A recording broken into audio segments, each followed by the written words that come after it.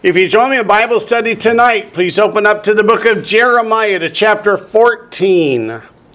Last week, we only got part of the way through verse 8, which says, "Oh, the hope of Israel, his Savior in time of trouble. Why should you be like a stranger in the land, and like a traveler who turns aside to tarry for a night?" At first glance, that verse doesn't make a lot of sense. When you think about it, he's saying a stranger in the land who's just passing through doesn't care about the land. So Jeremiah is saying, "Oh Lord, it's not like you don't care about this land, but you're allowing the enemy to come in and to attack it and to destroy it. Why? Because you are the hope of Israel." See how hope is capitalized? We're talking about the Lord our God, his Savior in time of trouble. Now, as we lead into Luke chapter 1, let's go back to Isaiah for 3 verses to remind us that Isaiah 43 verse 3 and Isaiah 43 verse 11 and Isaiah 60 verse 16, those 3 verses reveal the following. First, Isaiah 43 verse 3.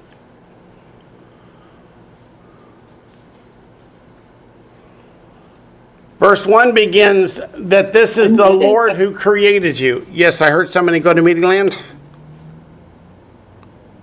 Maybe they didn't mean the mic to be open. Isaiah 43 verse 3.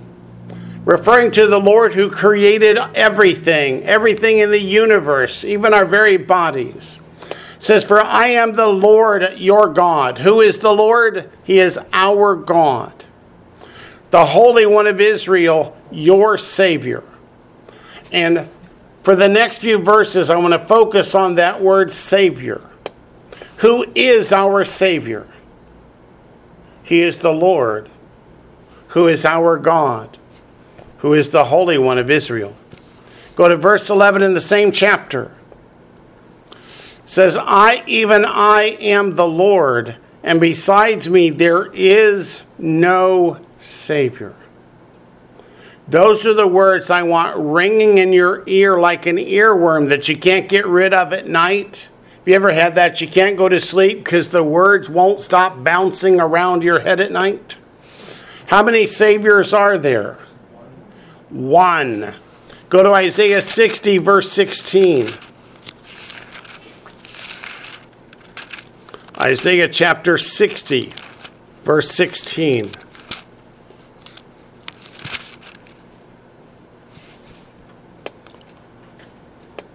It says, "You shall drink the milk of the Gentiles and milk the breast of kings. You shall know that I, the Lord, am your Savior and your Redeemer, the mighty one of Jacob."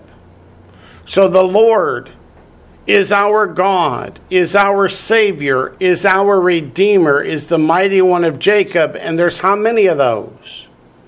Just one. Now go to Luke chapter 1. Luke chapter 1. I have heard over and over again this week that Jesus is not God.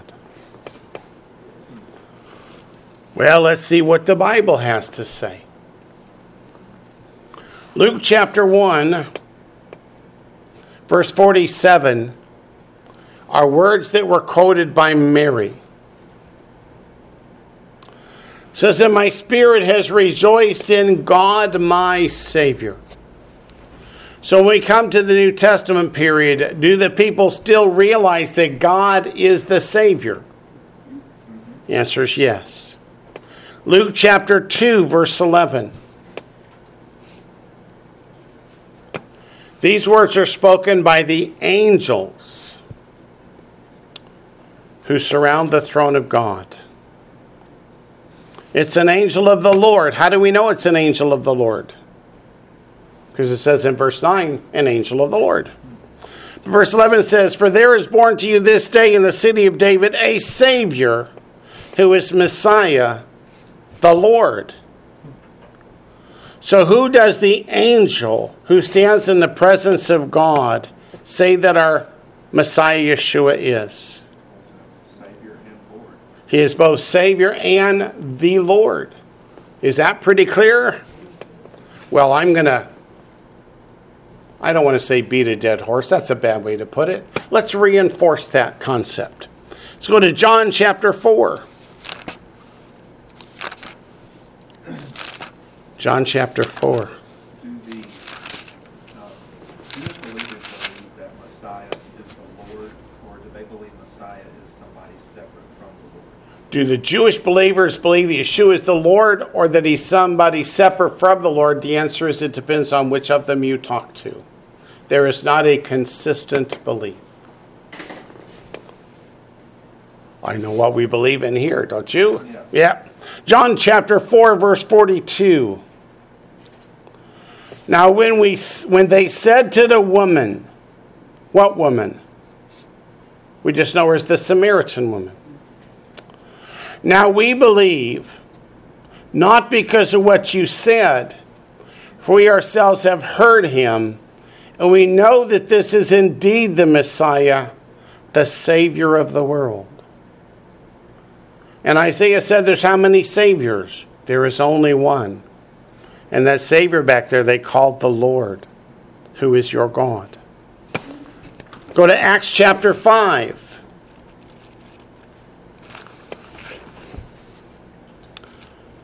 I know you're thinking, boy, every time he gets a bunch of bad emails, we get a lecture. But we just want to make sure everybody's clear on the scriptures.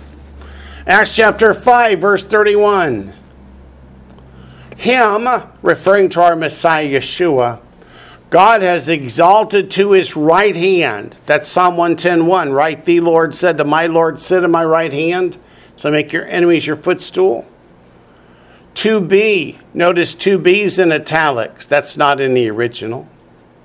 It says Prince and Savior, to give repentance to Israel and forgiveness of sins. God has called him what? Prince and Savior. And he's to give repentance to Israel. That's the Redeemer's job. That's the Goel, the kinsman. It had to be the nearest kinsman who had the ability and the willingness to redeem us. You know the way that's worded? The way that's worded. With that to be. With that to be. It almost sounds like he wasn't Prince and Savior until he It almost sounds like he wasn't Prince and Savior until his resurrection.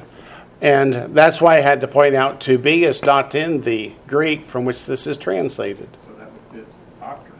If you left the to be in there. Yeah, the to be's put in there for doctrinal purposes. I mean, so if this was originally in Hebrew, you could say is. If this was originally Hebrew, and it would be is. How do we know that this is originally in Hebrew? Look at chapter 6, verse 1. Now in those days, when the number of the disciples was multiplying, there arose a complaint against the Hebrews, that is the Hebrew-speaking Jews, meaning the apostles, by the Hellenists, that is the Greek-speaking Jews, because their widows were neglected in the daily distribution. So are the disciples Hebrew speakers or Greek speakers? They're Hebrew speakers. It says so right here. And we're going to learn tomorrow why the Hebrew speakers look down on the Greek-speaking Jews. We'll find that out. Acts chapter 13, verse 23. Acts chapter 13, verse 23.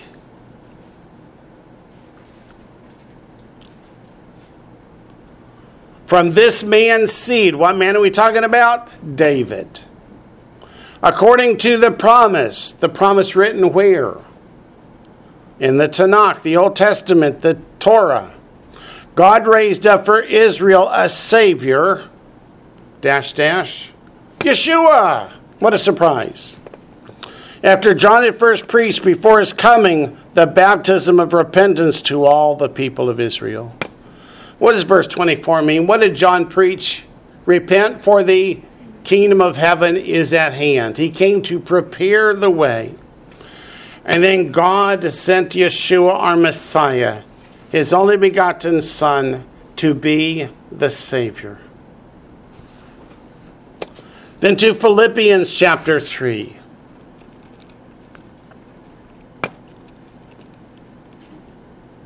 Galatians, Ephesians, Philippians, Colossians. Philippians chapter 3, verse 20.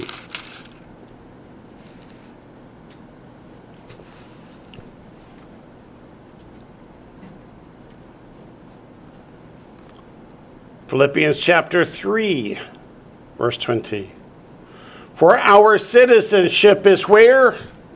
In heaven, for which we also eagerly wait for the Savior, the Lord, Yeshua the Messiah.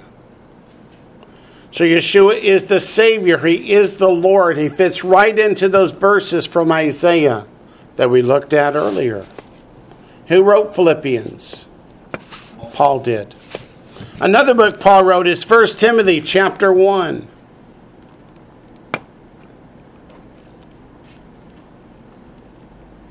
First Timothy, right after 2 Thessalonians. 1 Timothy chapter 1. We're going to look at maybe 3 different verses from 1 Timothy.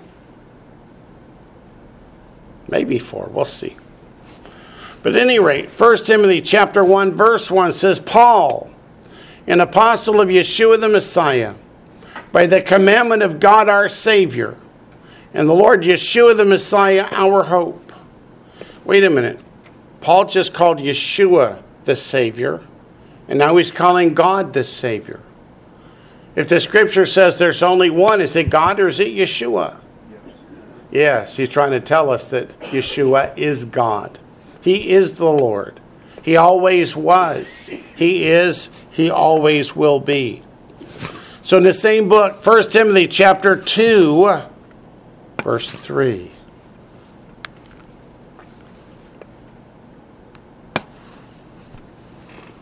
First Timothy 2, verse 3. For this is good and acceptable in the sight of God, our Savior. Again, he's emphasizing no one could save us except the Lord our God. And then chapter 4, verse 10.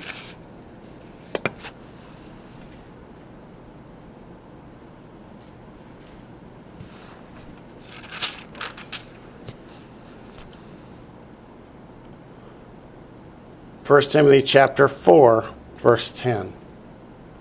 For to this end we both labor and suffer reproach. Oh, does anybody ever get reproached for your witness, for your testimony, for living a life that's different from the world? Yeah.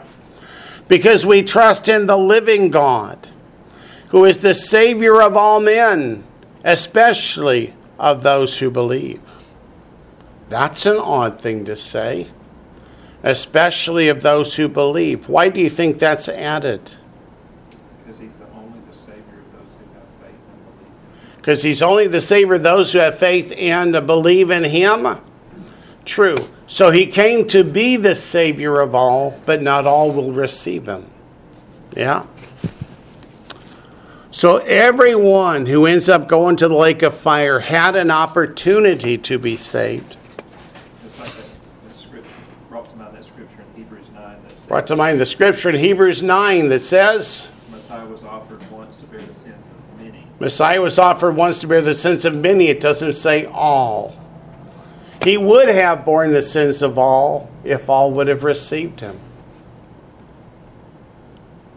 But what does it say in Deuteronomy 30? I set before you today life and good, death and evil. Choose life. But we get to choose. There are people out there who believe that even if you choose to reject Messiah, to reject God, he'll save you anyway. Yeah, that's not in the scriptures. You're listening to some false teacher if you believe that. Let's go to 2 Timothy. Chapter 1. Verse 10. 3 times in 1 Timothy, Paul emphasizes that God is our Savior. And now in 2 Timothy chapter 1, verse 10, it says, but has now been revealed by the appearing of our Savior, Yeshua the Messiah, who has abolished death and brought life and immortality to light through the gospel. So again, does this mean Paul's changed his mind about who the Savior is? No. He's trying to remind us and assure us that Yeshua, our Savior, is the Lord, our God, the Holy One of Israel. Where have you heard that phrase before, the Holy One of Israel? Isaiah 12. Keep a finger here in 2 Timothy and go back to Isaiah chapter 12. Because I want you to see that this is not just a New Testament concept. It's the way it's always been. It's just not always been understood correctly. Isaiah chapter 12 is a portion that's read at the Feast of Tabernacles when they do the rejoicing at the house of the water pouring, or Simcha Beit HaShoeva in Hebrew, in John chapter 7. So in Isaiah 12:4 it says, and in that day, what day? Day of the Lord. You will say, praise the Lord, call upon his name, declare his deeds among the peoples, make mention that his name is exalted, sing to the Lord, for he has done excellent things. This is known, or it's better, make this known in all the earth. Oh, cry out and shout to inhabitants of Zion, for great is the Holy One of Israel in your midst. So the Holy One of Israel will be ruling and reigning from the Temple Mount in Jerusalem through the Messianic kingdom. We know who that is, don't we? That's our Messiah, Yeshua. So let's go back to 2 Timothy, where you kept your finger, or your neighbor's finger, I don't care whose finger. And turn a couple pages to the right to the book of Titus. Who wrote Titus? Paul did. Titus chapter 1, starting in verse 3. You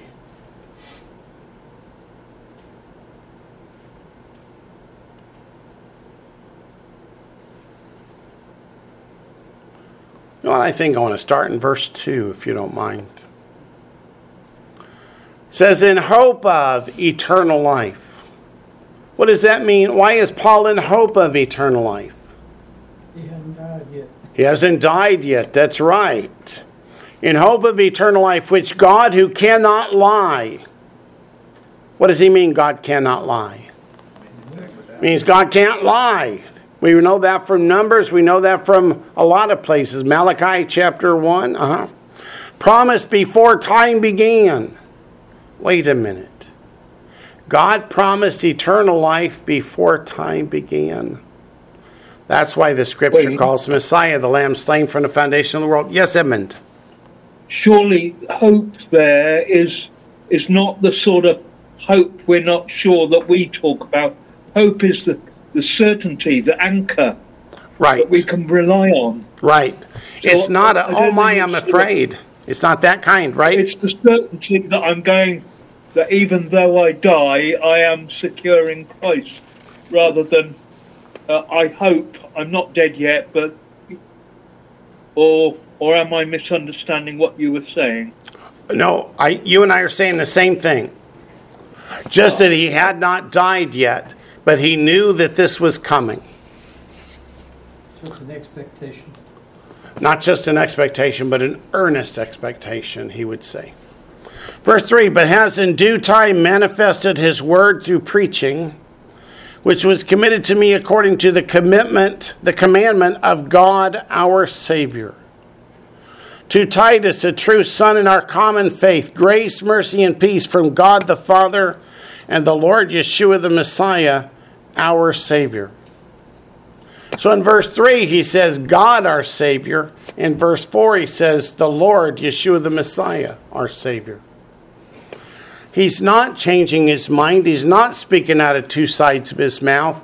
He's trying to reassure us that we have understood correctly that Messiah is God from all eternity past. And too, think about it, this is kind of And if you think about it, this is kind of a sowed a deeper meaning. for the people who would have understanding of those prophecies in Isaiah, because when they would hear those scriptures in Isaiah, they would think, oh, they would connect the dots. Oh, this Yeshua fellow that you're preaching to us, it fits the bill. Yeah, it should take them right back to those verses in Isaiah we were just reading from.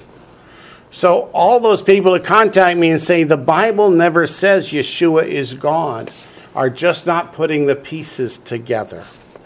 And I want to make sure we put them together. Titus chapter 2. Are there 2 chapters? Yeah, there are. Okay.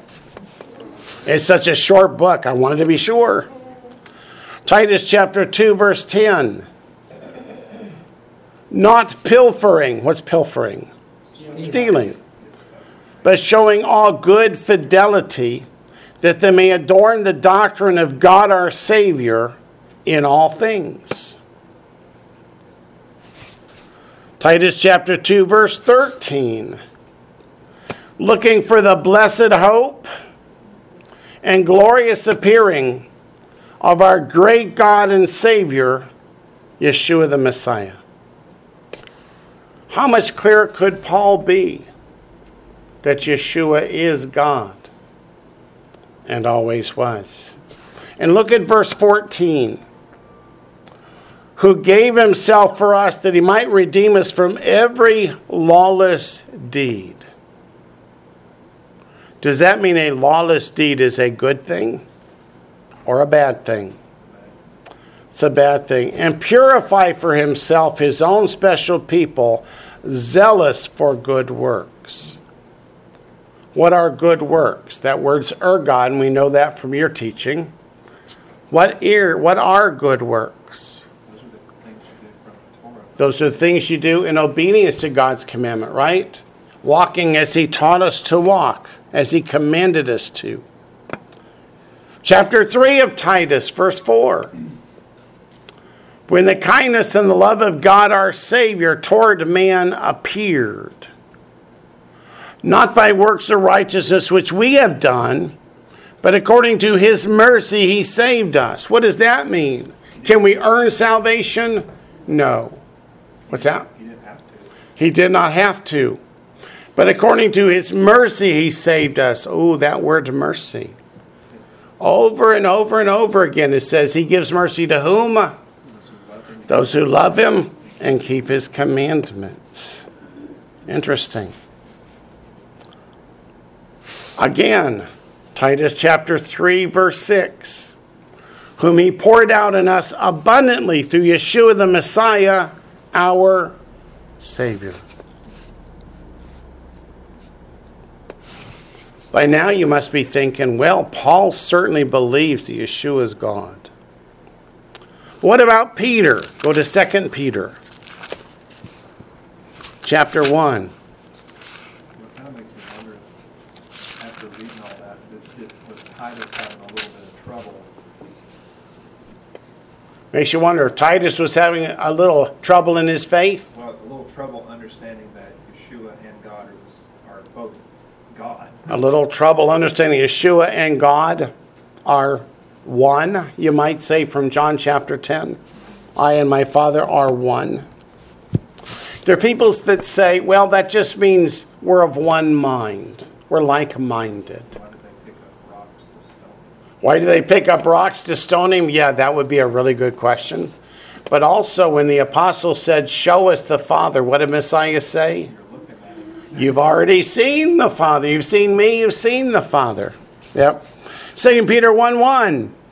Simon Peter, Shimon is Hebrew, Petros is Greek, a bondservant, an apostle of Yeshua the Messiah. A bondservant is one who used to be a slave who's been set free, but continues to serve the master out of love and loyalty. An apostle is Hebrew, shaliach, it means a sent one who's been sent on a mission. So those who have obtained like precious faith with us, by the righteousness of our God and Savior, Yeshua the Messiah. Hey, Peter doesn't cut corners, right? Our God and Savior, Yeshua the Messiah. Is he calling Yeshua God? He is. Is he calling him the Savior? He is. Is he calling him Messiah? He is. Because he is all things. 2 Peter 1 verse 11. Don't worry, we'll get to verse 9 shortly. 2 Peter chapter 1 verse 11. For so an entrance will be supplied to you abundantly into the everlasting kingdom of our Lord and Savior, Yeshua the Messiah. Peter calls him our Lord and Savior. And then in 2 Peter chapter 2, verse 20.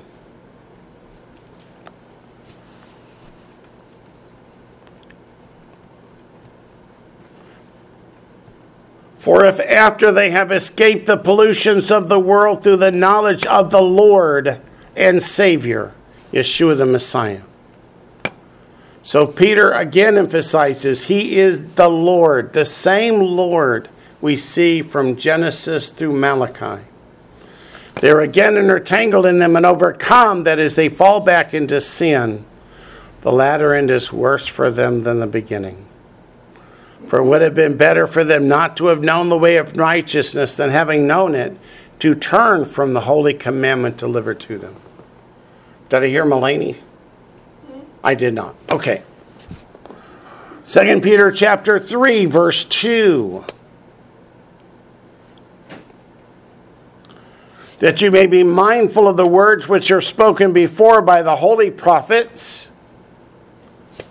Does Peter want us to remember the words of the prophets of the Old Testament? Particularly Isaiah, right. And of the commandment of us, the apostles of the Lord and Savior. When he uses the "thee," what does "thee" mean?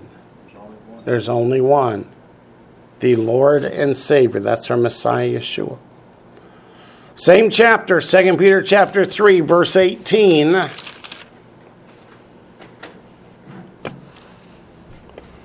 But grow in the grace and knowledge of our Lord and Savior, Yeshua the Messiah. To him be the glory both now and forever. Amen. When you're a Hebrew speaker, as Peter was, to say our Lord, is that a definite or an indefinite word? It's definite. It's just like putting the "thee" before Lord. Indicates we have one and only one. Our last reference is in 1 John, because we've looked at Paul extensively. We've looked at Peter. Now let's look at John chapter 4. 1 John chapter 4. 1 John chapter 4. Verse 14.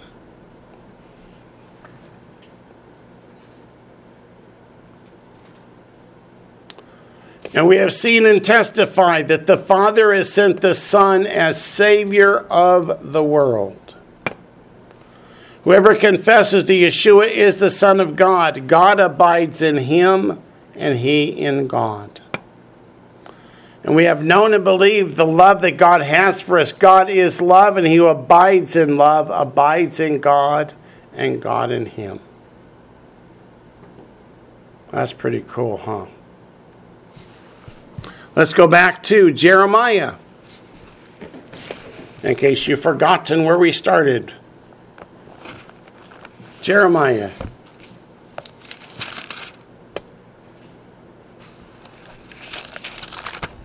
Chapter 14, verse 9. Why should you be like a man astonished? The "you" there is talking to the Lord. Like a mighty one who cannot save. Is Jeremiah saying that the Lord can't save? No, he's saying, why would people think that you might be like that?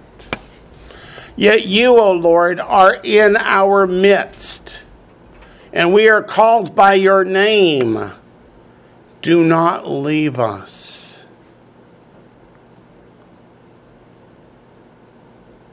Can the Lord deliver them from Babylon? Yes, he can. Will he? No, he won't. He said he won't. Why? Because of their sin. Let's go to Psalm 42, verse 10.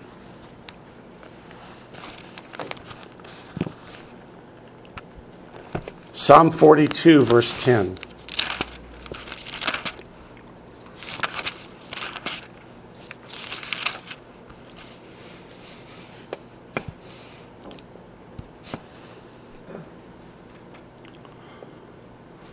Psalm chapter 42, verse 10. As with the breaking of my bones, my enemies approach me, while they say to me all day long, where is your God? So what are the enemies saying? Where is this God to deliver? Where is this God you say will deliver? You keep talking about God's going to deliver us. Where is he? You're being destroyed. You're being conquered. Where is this God you keep talking about? Psalm 79, verse 10. It all comes down to Proverbs 28:9. If you turn your ear away from hearing the Torah, God says he won't hear your prayers. Your prayer's an abomination.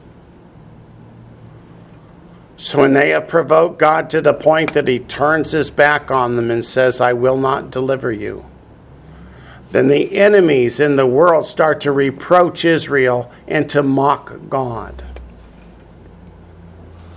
That it can only go on for so long, right? Psalm 79, verse 10. Psalm 79, verse 10. Asaph is a prophet. He's calling God to come back and defend Israel. He says, why should the nations say, where is their God? Let it be known among the nations in our sight the avenging of the blood of your servants which has been shed. In other words, when the nations mock you, God, and say, where is your God? Then come defend us and show them. And do the prophets tell us God will do just that? Indeed they do. Psalm 115.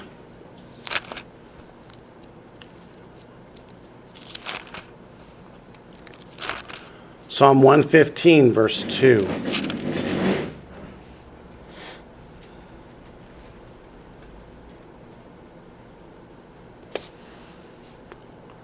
Why should the Gentiles say, so where is their God?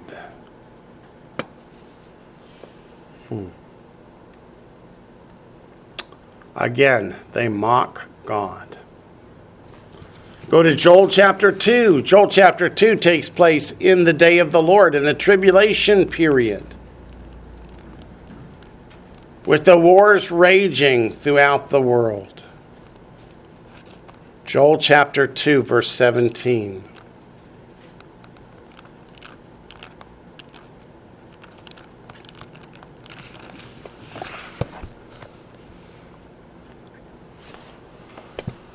Joel chapter 2, verse 17. Let the priests who minister to the Lord weep between the porch and the altar. Let them say, spare your people, O Lord, and do not give your heritage to reproach, that the nations should rule over them. Why should they say among the peoples, where is their God?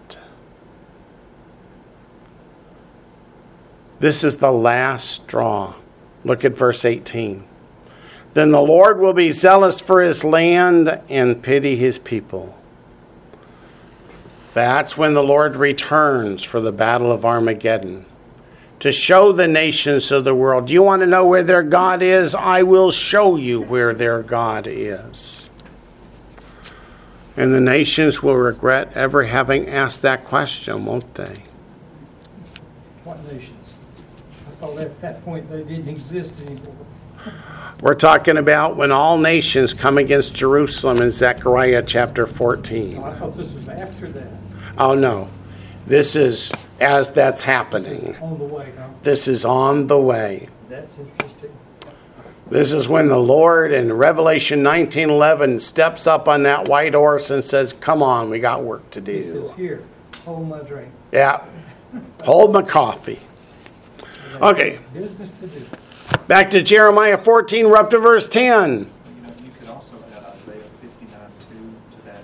We can also add Isaiah 59:2. Let's turn to it. Go ahead, Daniel, speak on it. To just kind of show, yeah, you know, God could have intervened at any time, you know, to keep, That God could have intervened at any time. but And we mentioned that it was the sins of the people that kept him from it. Isaiah 59:2 is right on point. But if you don't mind, let's start in verse 1. Behold, which means shut up and listen. The Lord's hand is not shortened, that it cannot save, nor his ear heavy, that it cannot hear. But your iniquities, that word means lawlessness, but your lawlessness has separated you from your God, and your sins have hidden his face from you so that he will not hear. For, what does for mean? Because your hands are defiled with blood, and your fingers with iniquity, which means lawlessness. Your lips have spoken lies, your tongue has muttered perversity. So he's saying every one of their actions is to breach God's commandments, to turn their backs on him, to the point that while he can save, he's not going to until they what? Until they repent. What happens when they repent? Then God forgives. God forgives and God restores. So back to Jeremiah 14, verse 10.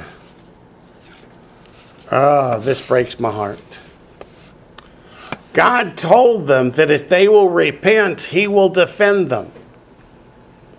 And they specifically say, no. We will go to other nations and make treaties and let the other nations defend us so that we can continue walking in sin. Because if we want God to defend us, we have to repent, and we like our sins too much. Look at verse 10. Thus says the Lord to this people. Don't you feel and just an air of ominous when it says to this people? Thus they have loved to wander. They have not restrained their feet. That means they're going from country to country, looking for allies to defend them against Babylon. Where do they primarily turn? To Egypt. And Egypt takes their gold and silver and promises to deliver them when they're attacked. And what happens when they're attacked? Egypt says, hey, I got your gold and silver. Sorry. So they've not restrained their feet. Therefore, the Lord does not accept them. They deliberately chose to go find other nations to defend them so they would not have to repent and rely on God. So it says, therefore, the Lord does not accept them. He will remember their iniquity. What's that word, iniquity? Lawlessness. In Hebrew, it's avon, as in Avon calling. And punish their sins. When it says he will remember their iniquity now and punish their sins, what if they had repented? He would have what? He would have forgiven their iniquities and their sinfulness. But because they refused to repent,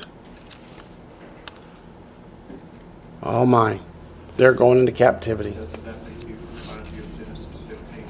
Doesn't this remind me of Genesis 15, which says the sins of the Amorites were not yet complete? Talking about that cup of iniquity. That cup of iniquity was not yet full. Yeah, and then he says the same thing about his people. And he says the same thing about his people, and with his people, the cup of iniquity is full, isn't it? Yeah.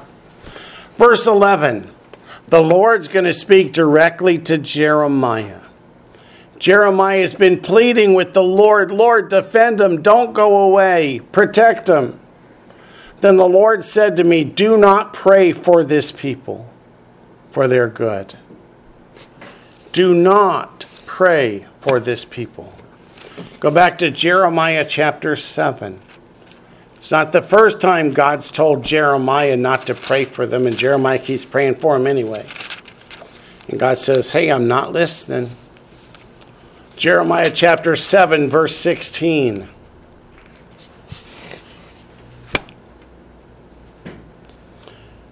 Therefore, do not pray for this people, nor lift up a cry or prayer for them, nor make intercession to me, for I will not hear you. Do you not see what they do in the cities of Judah and in the streets of Jerusalem? The children gather wood. Why is that bad? Keep reading. The fathers kindle the fire. Well, if it's not Shabbat, what's wrong with that? And the women knead dough, and all that is to make cakes for the queen of heaven. What queen of heaven? Ishtar, from which we get the English word Easter. So who was involved in the worship of Ishtar? Everybody, the men, the women, and the children. It was pervasive in the society. And then in Jeremiah chapter 11, verse 14.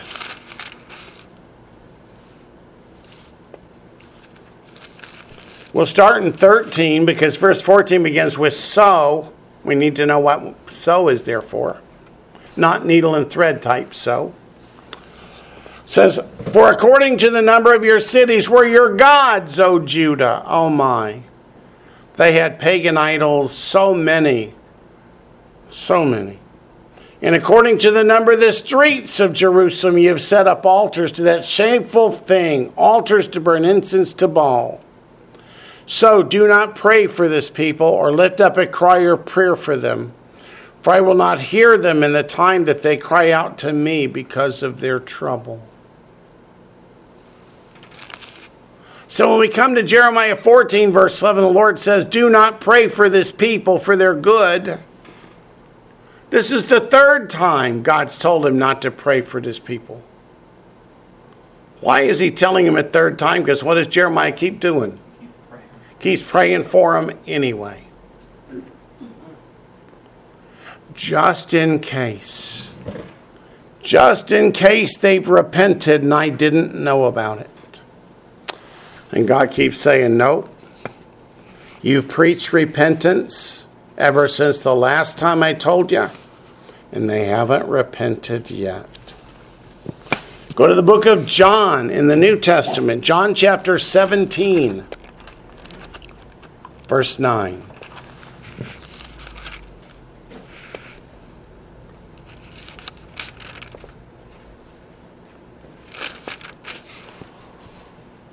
Messiah's prayer. He says, I pray for them. I do not pray for the world, but for those whom you have given me, for they are yours. So when Messiah intercedes on behalf of us, he's interceding on behalf of those who have come to God by faith. Washed clean in the blood of Messiah. With the faith of Messiah and to keep the commandments of God. But he says specifically, I'm not praying for the unsaved, those that reject you. So it kind of goes right along with what God's telling Jeremiah, right? What if by some stroke of grace they repented in Jeremiah's day? Do you think the Lord would continue to say, don't pray for them? Neither do I. I think he would say, pray for them. But unfortunately, their judgment is sealed. Let's go back to Jeremiah chapter 14, verse 12.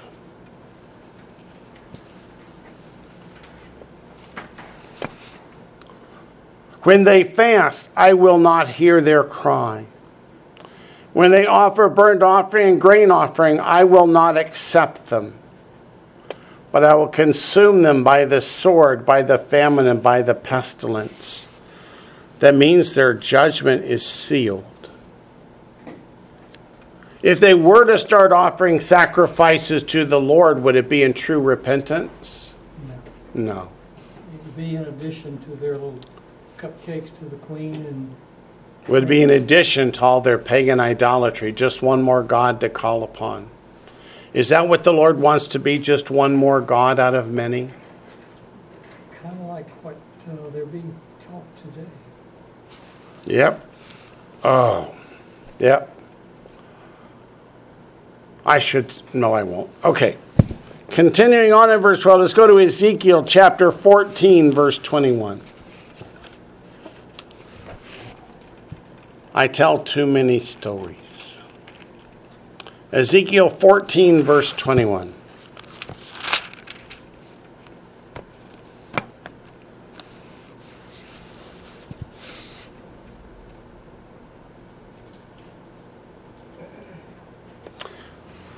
But I heard a world-famous theologian today, a Protestant theologian, say that the Pope, he's the real deal. That we need to be following the Pope. We need to put the Protestant denominations back into Catholicism because we have a true leader of God. I don't think so. Ezekiel chapter 14, verse 21 says what? For thus says the Lord God. You can see how it's spelled. It's my Lord, and then the Tetragrammaton. How much more shall it be when I send my 4 severe judgments on Jerusalem, the sword and famine and wild beasts and pestilence, to cut off man and beast from it? Means what? Their judgment has already been sealed. It's been decreed. And the only thing that's going to avert God's judgment when it's been decreed is repentance. And he's not going to find it in Jerusalem. Revelation chapter 6, in case we think, well, that wouldn't happen today.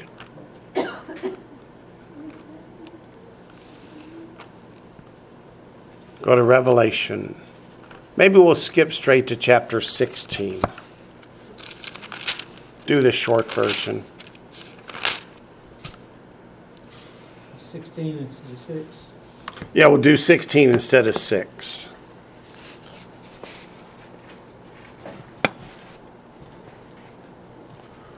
I could do 30 minutes on the sealed judgments, but there's no reason to. By the time we come to Revelation 16, how many of the sealed judgments have been opened? All 7. How many of the trumpet judgments have been sounded? All of them. How many of the bowl judgments have been poured out?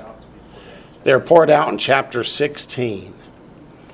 So starting in verse 8, it says, Then the 4th angel poured out his bowl on the sun, and power was given to him to scorch men with fire. And men were scorched with great heat, and they blasphemed the name of God, who has power over these plagues, and they did not repent to give him glory. There were 7 seal judgments. There were 7 trumpet judgments. This is the 4th of the bowl or vial judgments. And still, they blaspheme the name of God to his face, and they do not repent to give him glory.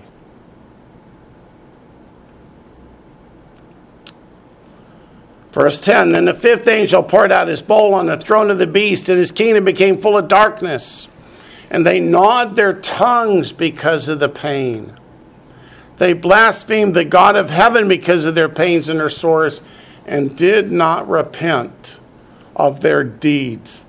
That word's ergon, it's their works. They will not repent, no matter what God does at this point. So what is the 6th bowl?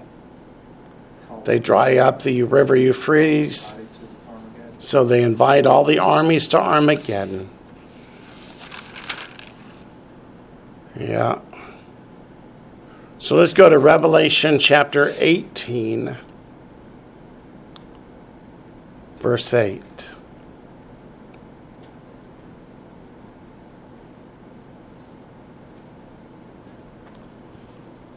Referring to Babylon the Great, which is the religious system.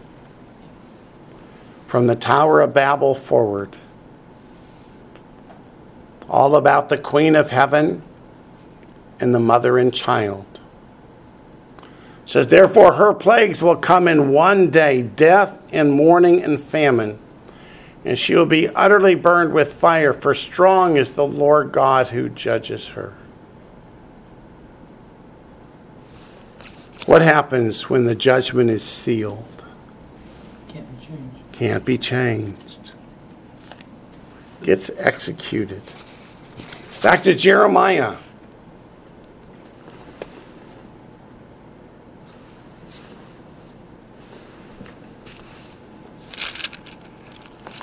Chapter 14, verse 13. Then I said, Ah, Lord God. What else can he say? That awe, you can just hear the pain in his voice and the sorrow, and it just rings in the ears. When he uses the phrase Lord God, it means what's written is written in stone. It's not changing. He says, behold, the prophets say to them, you shall not see the sword, nor shall you have famine, but I will give you assured peace in this place. So here's Jeremiah. He's alone proclaiming the word of God, proclaiming repent and be delivered. So who are these other prophets? These are the false prophets. The TV evangelists. The TV evangelists, if you will, of the day. Hey, you know, Wayne, it almost sounds like Jeremiah with what It almost sounds like Jeremiah with what God told him. Don't pray for these with people. what God told him. Don't pray for these It's people. almost like Jeremiah's defense, but Lord, they can't help it. They're hearing the words of these false prophets. Yes, this is Jeremiah's reaction to that. But Lord, they're listening to the false prophets. Dumb sheep, they can't, like, I got to give them the true word, so Yep. you can just, These dumb sheep, I got to give them the true word. And that's what he's been doing. But what did God tell him originally? they're They not won't going to They're not going to listen. And that's personal. They may be dumb sheep, but that's personal responsibility. Yeah, they're making a specific conscious choice to reject God's deliverance so that they can continue to live in sin. And we hear people today wanting to excuse people because they're ignorant. That's not an excuse. Right. Are you saying this is like today? I'm saying it's a lot like today. Very much. Yeah. So in verse 13, Jeremiah's heart's breaking. Lord, they're listening to the false prophets. But is that an excuse? Does God say, oh, well then, if that's the case, I won't judge the people? No. What did he say in the book of Matthew about well, let's go look. Turn to the book of Matthew. even in Deuteronomy, what were they commanded? They were commanded Even in Deuteronomy, what were they commanded? They were commanded to teach it to their children and their children to their teach it to their children and to their children and to their children. And did they do it? No. Nope. They did not. But if they had, whoa. What if they had? Whoa. Heaven on earth. Yeah.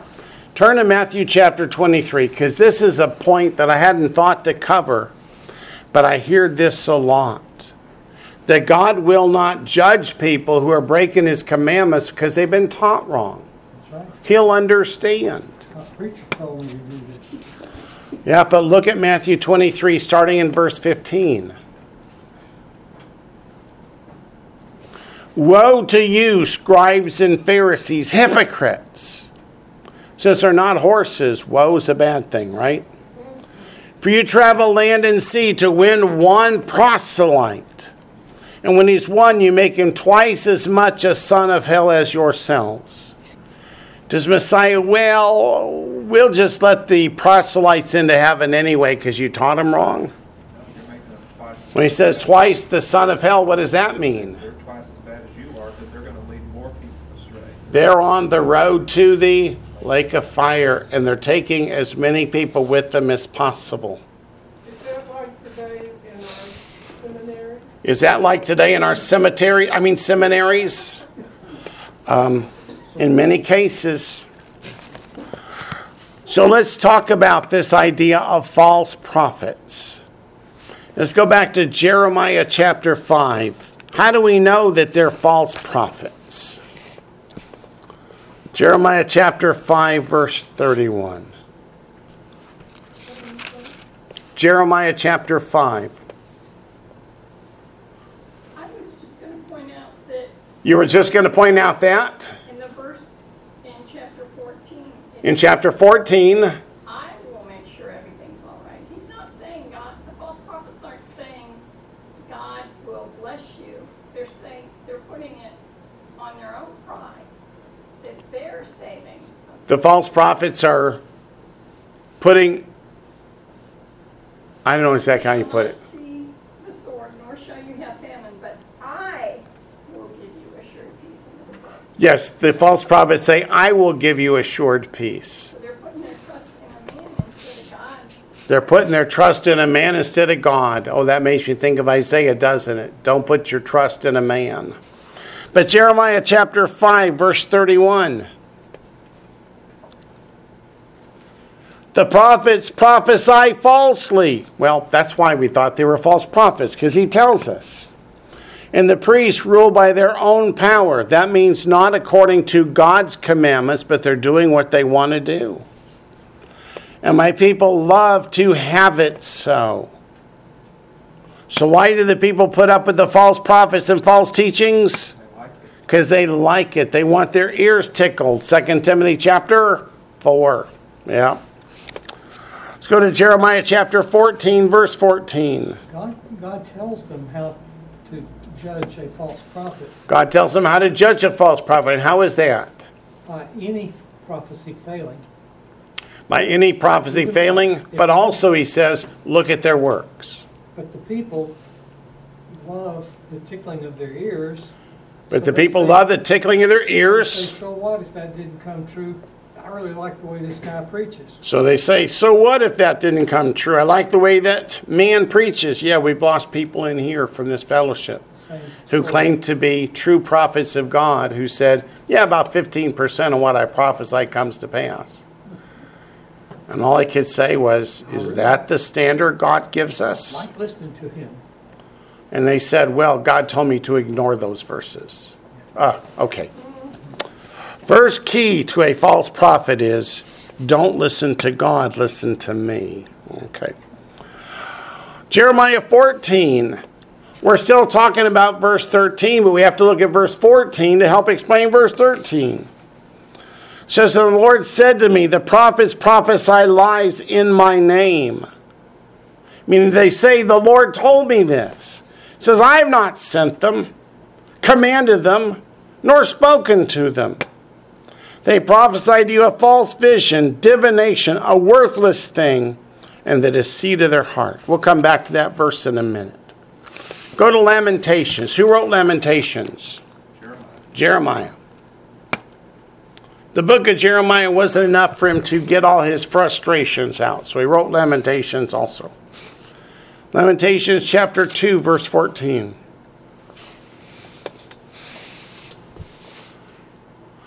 Anytime you hear a prophet say, God changed his mind, God's commandment has changed, then look out for the lion of 1 Kings chapter 13. Lamentations chapter 2, verse 14 says, your prophets. Notice he doesn't say my prophets. He says your prophets has seen for you false and deceptive visions. They have not uncovered your iniquity. That means lawlessness. Notice, a false prophet does not call the people to repentance. To bring back your captives, but have envisioned for you false prophecies and delusions. Go to Ezekiel 22, verse 28.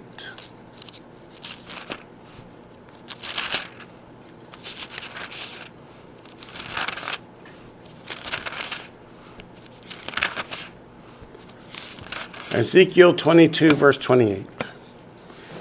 When I hear prophets on YouTube saying Donald Trump will never leave office. He will be the next president of the United States.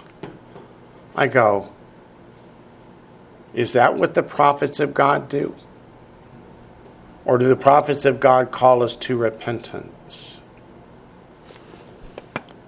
Ezekiel 22 verse 28. Her prophets plastered them. Don't you love that word plastered? That means not one or two, right? Plastered them with untempered mortar, saying false visions and divining lies for them, saying, thus says the Lord God, when the Lord had not spoken.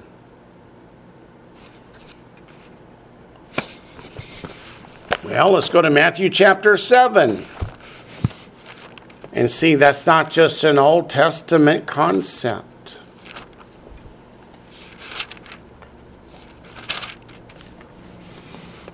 Matthew chapter 7.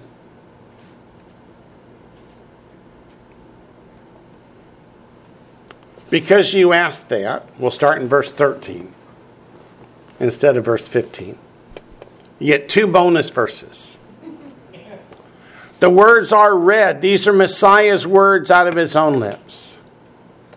Enter by the narrow gate, for wide is the gate and broad is the way that leads to destruction, and there are many who go in by it.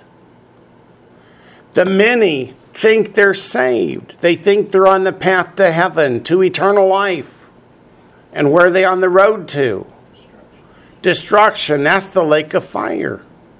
Verse 14, because narrow is the gate and difficult is the way which leads to life, and there are few who find it.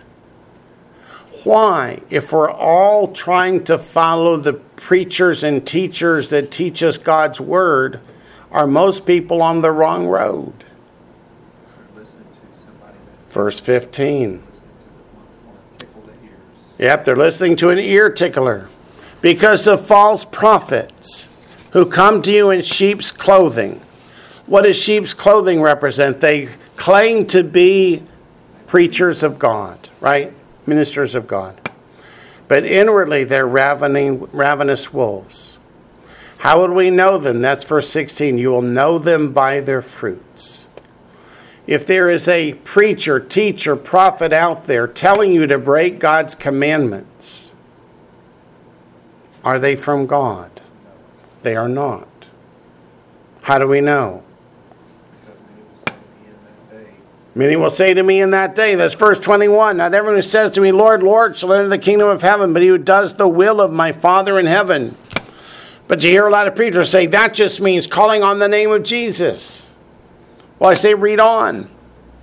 Many will say to me in that day, what day? Judgment day, the day of the Lord. Lord, Lord, have we not prophesied in your name, cast out demons in your name, done many wonders in your name? Then I'll declare to them, I never knew you. Does he say, I knew you for a while? He says, I never knew you. Depart from me, you who practice lawlessness. What does that word practice mean? Means it's an ongoing thing. This is their works. Their works are lawlessness. What is lawlessness? Breaking the commandments of God. Is thinking back to the Torah. Thinking back to the Torah. The story of Achan. Story of Achan. If I said it right. When Achan sinned. When Achan sinned. God turned away. God turned away from? Because he was waiting on repentance. He was waiting on repentance. And when the people said, what's the matter? And when the people said, what's the matter? Then the whole story was brought forth clan by clan as God examined. Then the whole story was brought forth clan by clan as they checked to see which one is it. And God pointed out Achan's clan. Achan's clan. And the point that I think I'm driving at. The point you're driving at. I keep it together. Is it's common. It's common among people to fall into iniquity. To fall into iniquity. And God wants repentance. And God wants repentance. But repentance often is not forthcoming, Repentance often is not forthcoming. and then the false prophets come in. Then the false prophets come in and tell you what? And so you've got, well, they tell you everything's okay. Tell you everything's okay. You know, God forgives, God forgets, God is grace, God is blah, blah, blah, blah. Their repentance is a work. And so you smooth over, but what God is looking for What God is looking is for like in the heart of David. is like in the heart of David. He sinned, but he He was repented. quick to repent when he was convicted. Yeah, he was quick to repent when he was convicted. He sat in ashes And yeah, and sackcloth, and throughout, but his heart changed. He didn't just sit in ashes. but his heart changed. His Yeah, heart was in them too. yeah. So that's something that God wants from us also. It's what God wants from us. Only He wants us to repent. When the Holy Spirit convicts us of sin When the Holy Spirit convicts us of sin and we sincerely repent, and we sincerely repent, then God will continue working in our lives. then God will continue working our lives. He will forgive And us. what we see in spades, I'm afraid, in the world, What we see in the world is that people become hardened to sin. And is that people become hardened to sin. Ooh, their consciences get seared like with a hot iron. Right, and so the things that you see on YouTube and wherever, where you see these preachers saying these awful things, that whole process that Achan was involved in, there it is again. And it's epidemic, it's endemic, or whatever it is. Yep. It's everywhere. So Yep. we just need to keep ourselves tender before the Lord, all of us, and especially those that follow scriptural teaching. Hmm. We need to be aware that the Holy Spirit expects us to be in a repentant state whenever we sin. Yep. How many times in the book of Revelation, chapters 2 and 3, which are letters to 7 churches, does Messiah say repent? Over and over. About 7. Let's go to Matthew chapter 24, verse 11. Matthew chapter 24, verse 11.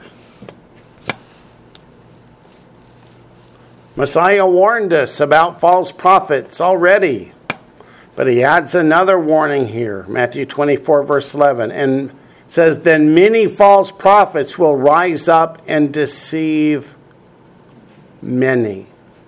Weren't we there? Matthew chapter 24, 11. Aren't we there? Yep. Weren't we there in regular church before we ever came here? Yepper.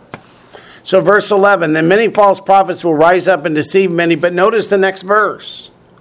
And because lawlessness will abound. Why will lawlessness abound? Verse 11, because of the... Being taught from the pulpit. Because being taught by the many false prophets. Exactly. Matthew 24, verse 24. And you don't realize how prevalent it is until you leave that. And you don't realize how prevalent it is till you leave it and look back on it and go, listen to what I was being taught. Yeah. When you kind of step back and take the 10,000 foot view, You step back for a 10,000 foot view and then you see it's just everywhere. it's just everywhere. Yeah. Matthew 24, 24 says, for false messiahs and false prophets will rise and show great signs and wonders to deceive, if possible, even the elect. So throughout the tribulation period, there's 144,000 Jewish witnesses going out and testify of Messiah, but you have just as many or more false prophets out there telling the people to ignore those crazy people. 2 Peter chapter 2. 2 Peter chapter 2.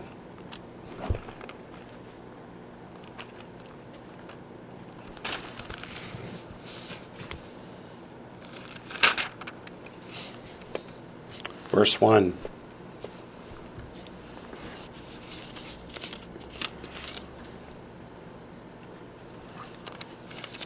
Second Peter chapter 2, verse 1. But there were also false prophets among the people, talking about Israel in the past. Even as there will be false teachers among you, who will secretly bring in destructive heresies, even denying the Lord who bought them, and bring on themselves swift destruction. I wish verse 2 said, and nobody's going to listen to them, but it doesn't, does it? And many will follow their destructive ways, because of whom the way of truth will be blasphemed. What is truth? Psalm 119, verse 142. The Torah, the commandments, statutes, and judgments of God. So if you read verses 1 and 2 together, these false teachers are going to tell you to stop following God's commandments. That that's not what God wants. If you study the events of the 4th century, you're going to find the introduction of the boar's head at the Christmas festival. Yeah, that becomes the Christmas ham of today. It was meant to be a statement directly to God that we will not follow your commandments, and thought that that would be pleasing to God. Did that come from a true prophet or a false prophet? And think about this too, There's also this big push for the ecumenical movement. the ecumenical movement, yeah. You know, when you read verse 1, it says the false teachers who deny the Lord who bought them. You know, the ecumenical movement says that there's, you know, we're all just spokes in a wheel. There's everybody's saved. It doesn't matter what religion you are. We're Many all going ways to to heaven. God. Yeah. We're all going to heaven. This ecumenical movement includes witches. Right. And down in Jamaica, they got voodoo. It includes the voodoo. It includes all the pagan gods of the pagan religions. Ugh. Let's go to 1 John. 1 John. I guess that's a super highway instead of a broad highway. I guess. 1 John chapter 4, verse 1. Beloved, do not believe every spirit, but test the spirits, whether they are of God, because many false prophets have gone out into the world. That verse is designed to say, don't think that every preacher who steps into the pulpit is bringing you a message from God. What should we do with everything we're taught, no matter who teaches it? Be a Berean. Go back and see, does it conform to the Scriptures, or does it contradict the Scriptures? Why doesn't Satan want us to follow God's Word? Because we might actually get saved, yeah. Okay, back to Jeremiah chapter 14. We're up to verse 14. This time we want to look at it a little more deeply, though. And the Lord said to me, the prophets prophesy lies in my name. I have not sent them, commanded them, nor spoken to them. They prophesy to you a false vision, divination, a worthless thing, and the deceit of their heart. Divination is part of witchcraft. And let's go back to Deuteronomy 18.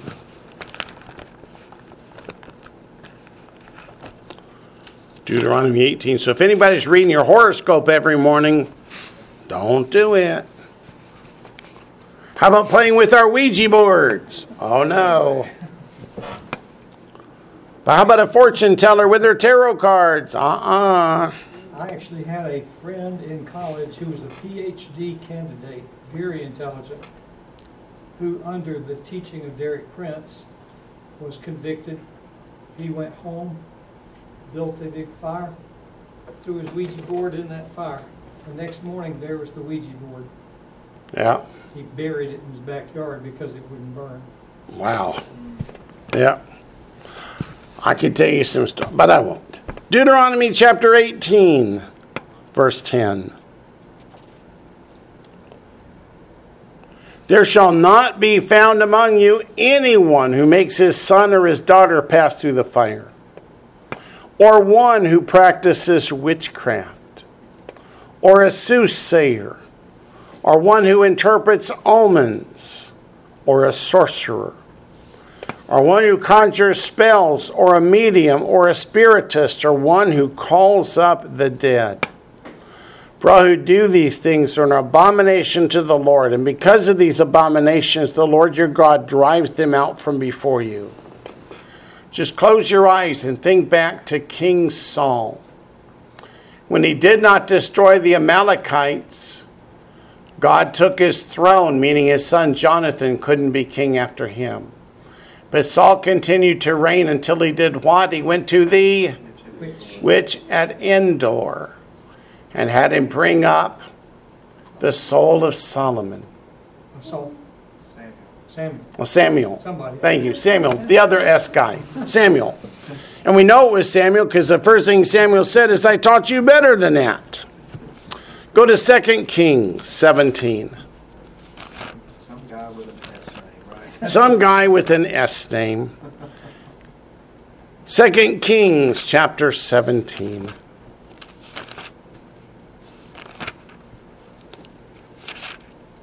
Tell you, Daniel, I'm getting older. You be ready. 2 Kings chapter 17, verse 17.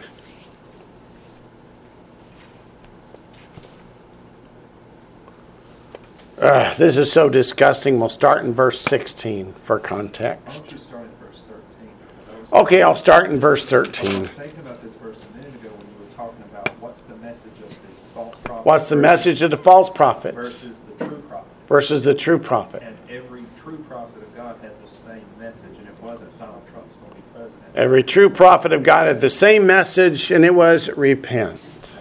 That's it. So we'll start in verse 13 as Daniel asks. Yet the Lord testified against Israel and against Judah by all of his prophets, every seer. How many? Every. All and every, saying, turn.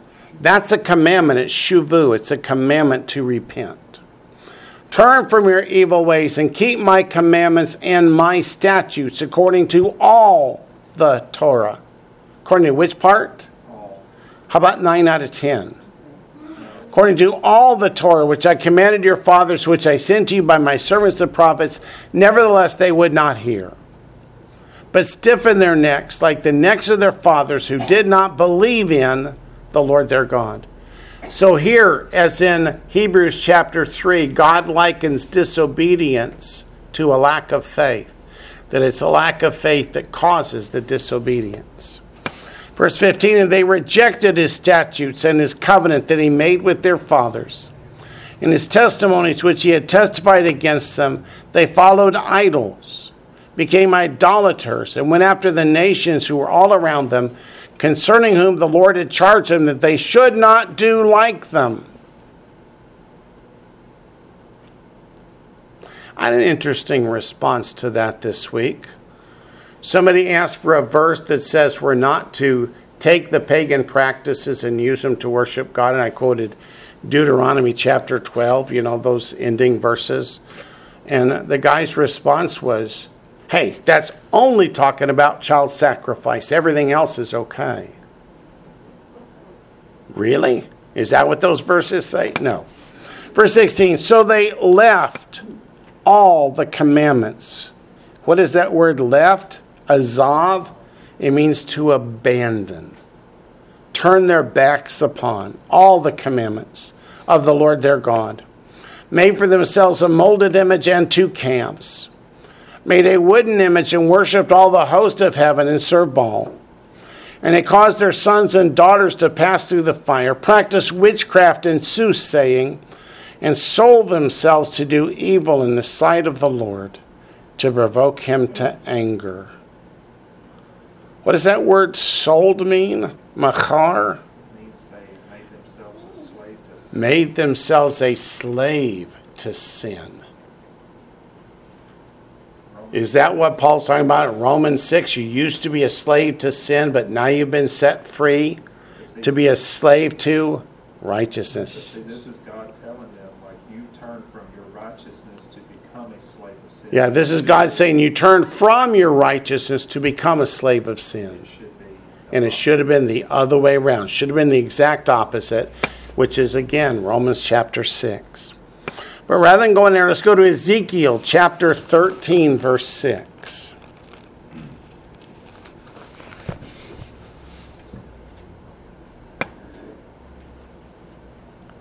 And you know that little paragraph that you just read in The little paragraph that I just read ends. verse 18, it says, "Therefore the Lord was very angry with Israel." Therefore the Lord was very angry with Israel. It doesn't say he winked at it. It doesn't say that he just, it's all right.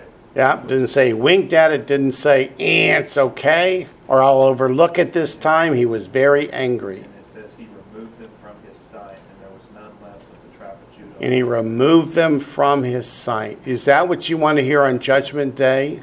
Is get out of my sight? No. Ezekiel 13, verse 6.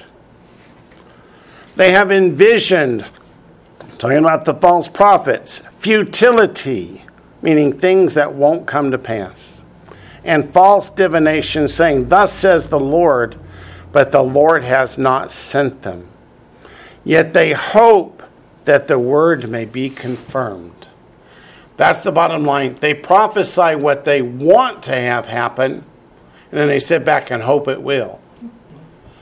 But when you see that word futility, what do you know? It's not going to come to pass, is it?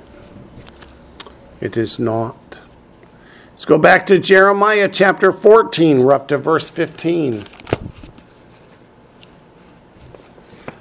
Therefore, thus says the Lord, concerning the prophets who prophesy in my name, whom I did not send, and who say, sword and famine shall not be in this land, by sword and famine those prophets shall be consumed.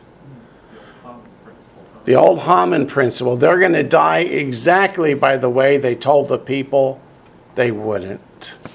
Go to Deuteronomy chapter 13, verse 5. Deuteronomy chapter 13, verse 5. All the way back in Deuteronomy 13, what did God say happens to false prophets who try to turn people's hearts away from the Lord our God? We're supposed to kill him. They get a TV program. But that prophet or that dreamer of dreams shall be put to death, because he has spoken in order to turn you away from the Lord your God, who brought you out of the land of Egypt and redeemed you from the house of bondage, to entice you from the way which the Lord your God commanded you to walk.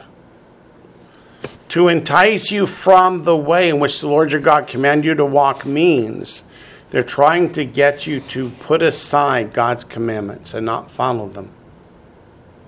You know, That's word- Daniel chapter 7, verse 25, right? That word entice That word entice, means more than just, like you think of it kind of just like it's more than just a soft invitation. the word means to thrust away or to, To thrust away, to push them. yeah. So like when you listen to those false prophets, they're not just kind of, Yeah. When you listen to the false prophets, they're not gently suggesting, they're pushing hard. Don't you dare keep the commandments of God. Satan wants you to do that. He's trying to lead you into works-based salvation, which doesn't exist. and that's where we need to dig in our heels. That's where we need to dig in our heels and say, we are not following you. We will follow whom? The Lord our God. What does the Bible say? Go back to Jeremiah 14. And the thing is, if you keep your doctrine based solo scripture, straight from the scriptures, when they argue with you, they're not really arguing with you. They're arguing with God. Yep. So if you keep your theology, your doctrine scriptural based only, the only person they're arguing against or coming against is God. Right. Shouldn't there be a verse somewhere that says, all scripture is God-breathed and is good for doctrine, reproof, and correction? Yeah, that's 2 Timothy chapter 3, verses 16 and 17. So let's go back to Jeremiah 14. There's more about the fact that not only are the false prophets to die, but verse 16 goes on. And the people to whom they prophesy, that is, that they led away from God, shall be cast out in the streets of Jerusalem because of the famine and the sword, and they will have no one to bury them. Them nor their wives, their sons, nor their daughters, for I will pour their wickedness on them. So the people who listen to the false prophets will die by the sword and by famine, and will not be buried, which was an ultimate disgrace in the scripture, to be unburied. And that tells you how many people are going to be left in Jerusalem. That tells you how many people will be left in Jerusalem, because there isn't anybody left to bury them. You're absolutely right. God said there would be none left, so how many do you think will be left? None. Let's go on to verse 17 of Jeremiah 14. It says, therefore, what does therefore mean? Because I'm going to judge these wicked prophets. Because I'm going to judge these false prophets. You shall say this word to them. Let my eyes flow with tears night and day, and let them not cease. For the virgin daughter of my people has been broken with a mighty stroke, with a very severe blow. That virgin daughter of Israel represents the nation before it was ravished by Babylon, before they listened to the false prophets. It says, because of your false prophecies, the nation has been destroyed.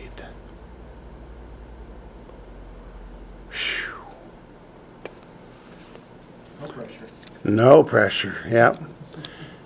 And verses 17 to 18 is Jeremiah weeping over the death of the people and the destruction of the city of Jerusalem. The temple of God, all the buildings, the wall, it's all going to be destroyed. And that's what he means in verse 17, let my eyes flow with tears night and day. He takes no joy in saying, ha ha, look, I was right. No, he cries over the death and the destruction. Saying, I wish y'all would have listened. Saying, I wish y'all would have listened. Verse 18, if I go out to the field, then behold, those slain with the sword. They're not buried, they're just lying dead in the field. And if I enter the city, then behold, those sick from famine. Yes, both prophet and priest go about in a land they do not know. So Jeremiah knows who to blame, the prophets and the priests that led the people into sin. But does that help the people who were misled? The answer is no. That's probably the most question I get asked in emails across my 30 years of ministry. But all those people who've been taught wrong, they'll get to go to heaven, right? God will overlook it. He won't hold it against them, right? To verse 19. The people are the ones crying out in verse 19, crying out to God. Have you, that is the Lord, utterly rejected Judah? Has your soul loathed Zion? Why have you stricken us so that there's no healing for us? We looked for peace, but there was no good, and for the time of healing, and there was trouble. The people are crying out to God and saying, why are you judging us? What did we do? They're sacrificing children. They're worshiping pagan gods. They're doing all kinds of immorality. But they're saying, but the prophets are telling us it's okay. They got two bulls to worship. Yeah. Why are you punishing us for doing what your prophets are telling us to do? Problem is, those aren't God's prophets. This is the flat forehead moment. This is the flat forehead moment. It's a recognition and a realization that we are responsible for our sin. The devil made me do it is not an excuse. We were taught wrong is not an excuse. Would you believe that's coming up very shortly? Today we really have no excuse because there's at least one Bible in every household in America. And you think people should read them? What a concept. They will be held accountable, but, you know, back in this Yep. day, they didn't have Torah scrolls very much. Right. because But they they still had no excuse. have no excuse, because when somebody tells you it's okay to sin against God, You know it's wrong. you should know it's wrong. But in verse 19, the people are saying, what do we do? Why are you mad at us? Why are you judging us? Verse 20, we acknowledge, O Lord, our wickedness and the iniquity, that is lawlessness, of our fathers, for we have sinned against you. They acknowledge the sin, but they don't want. They don't stop it. They don't repent. They don't turn from it. That's the message we keep hearing today. You don't repent of your sins because that's a work. Because they're already forgiven. Yep, you just have faith and continue in your sins and believe that God will deliver you anyway.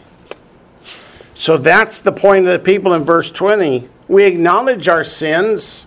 We're not going to change. We're not going to repent. We're not going to do anything different. But hey, we acknowledge it. And what good does that do them? None. Let's keep reading. You know, this prayer reads nothing like the prayer of Nehemiah, prayer of This Daniel, prayer reads nothing like the prayer of Nehemiah or Daniel. where they're Those are like- prayers of Those repentance. are prayers where they're just pouring their hearts out and they say, Lord, you can make covenant with us. But that's a true prayer of repentance. This is just lip service. Right. Verse 21. We're almost out of time. Verse 1. Do not abhor us. What does it mean to abhor us? Hate us. Don't hate us. For your name's sake.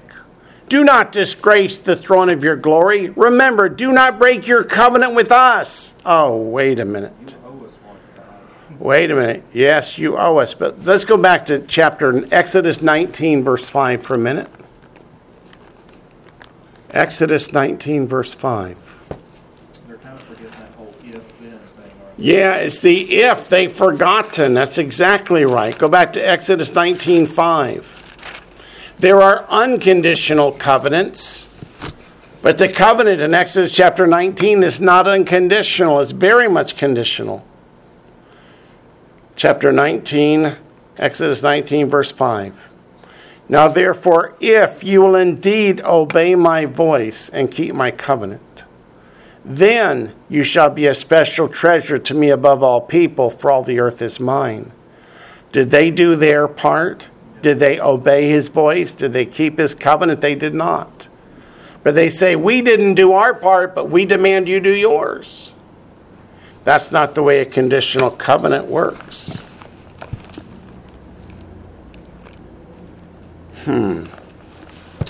We are out of time. We'll pick up next week, Lord willing, in Jeremiah chapter 14, verse 22. Maybe I should have done one more verse and finished the chapter, but we didn't. So we'll pick up next time in Jeremiah 14, verse 22.